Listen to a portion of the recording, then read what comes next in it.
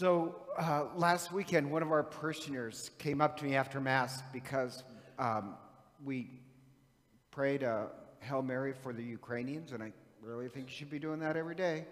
But he came up, and he's a lawyer, and you know how those people are. Came up, and really, I just was so proud because he says, we shouldn't just be praying for the Ukrainians. We should be praying for the Russians as well. And we should be praying for Putin. Because if Putin does die, what, do you want him to go to hell? Like, we should be praying for his soul as well. And I thought, dang it. I was so proud of him because that's real compassion. I know that sounds strange, but that's compassion for Putin and the young, 18-year-old Russians who are told to do this thing. We should be praying for them as well. And because even Putin needs a savior. So, I loved when he said that. So this morning I said a decade of the rosary for Putin. He'll probably feel it in about 20 minutes is what I'm guessing. Just kidding. But we really should be, because the great thing is we all need a savior, even Putin. And you know who says that they don't need a savior? I know Putin says he doesn't need a savior. He's an atheist. But you know who really says, I don't need Christ? Is the Pharisees. Because they're perfect. They can't see their own sins and weaknesses. And then they say that they're really religious. And so in today's gospel, you have Matthew the tax collector, tax collectors were terrible people. They really were scum.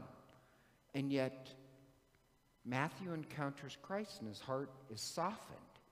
And he has this conversion. And Matthew calls in all these other sinners, one of them whom's a prostitute. And her heart is softened. Matthew and the prostitute, they realize they need Christ. The Pharisees, they can look at this and they can't rejoice that sinners are being saved. Because Pharisees, they don't need a savior. So when we say Christ is our Savior, it means we're not perfect. Like Putin, I have my sins. Ed has his sins. You. Anyhow, just kidding. I love how she pointed her finger back at me. Don't we all need, there's something we can work on. Does that make any sense? So, anyhow, I just love that Christ is our Savior. The only one Christ is not a Savior to is people who think they have no faults. And I love the first reading. I love in Lent, there's a lot of readings about fasting and almsgiving, but when it talks about fasting and almsgiving, it's not like this is a chore and just get it done. I know you're going to suffer, but get it done.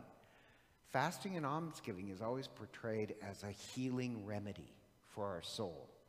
Why shouldn't we admit our sins? Why shouldn't we fast and pray that our souls become healed? And there's that line that the prophet uses that I just love, where God says, we do this and we will be repairers of the breach. Isn't that a great line? If our souls are healed, we can heal other people. We can be repairers of the breach. What that means is we can repair where other people are broken. People are hurting and homes that are broken and people that are lost and the marginalized. We'll be the ones who help repair their lives. Instead of being Pharisees condemning them because of your fault and your fault, we do the opposite. We who know what it's the great need of a Savior, we could be part of the healing of other people who their lives are broken and breached. And so we take Lent serious and pray for Putin. Hello, this is Father Len McMillan. I'd like to take a moment to thank you for listening to our podcast. If they've been a blessing to you, I'd also like to invite you to prayerfully discern supporting the podcast financially. Your generosity would help support the ongoing production and distribution of the podcast. If you'd like to make a donation, you can simply click the link in the podcast description. Be sure to tell us your donation is for the podcast in the comments section of the submission form. Again, thank you for your support as we seek to share the good news of the gospel. May God bless you for your generosity.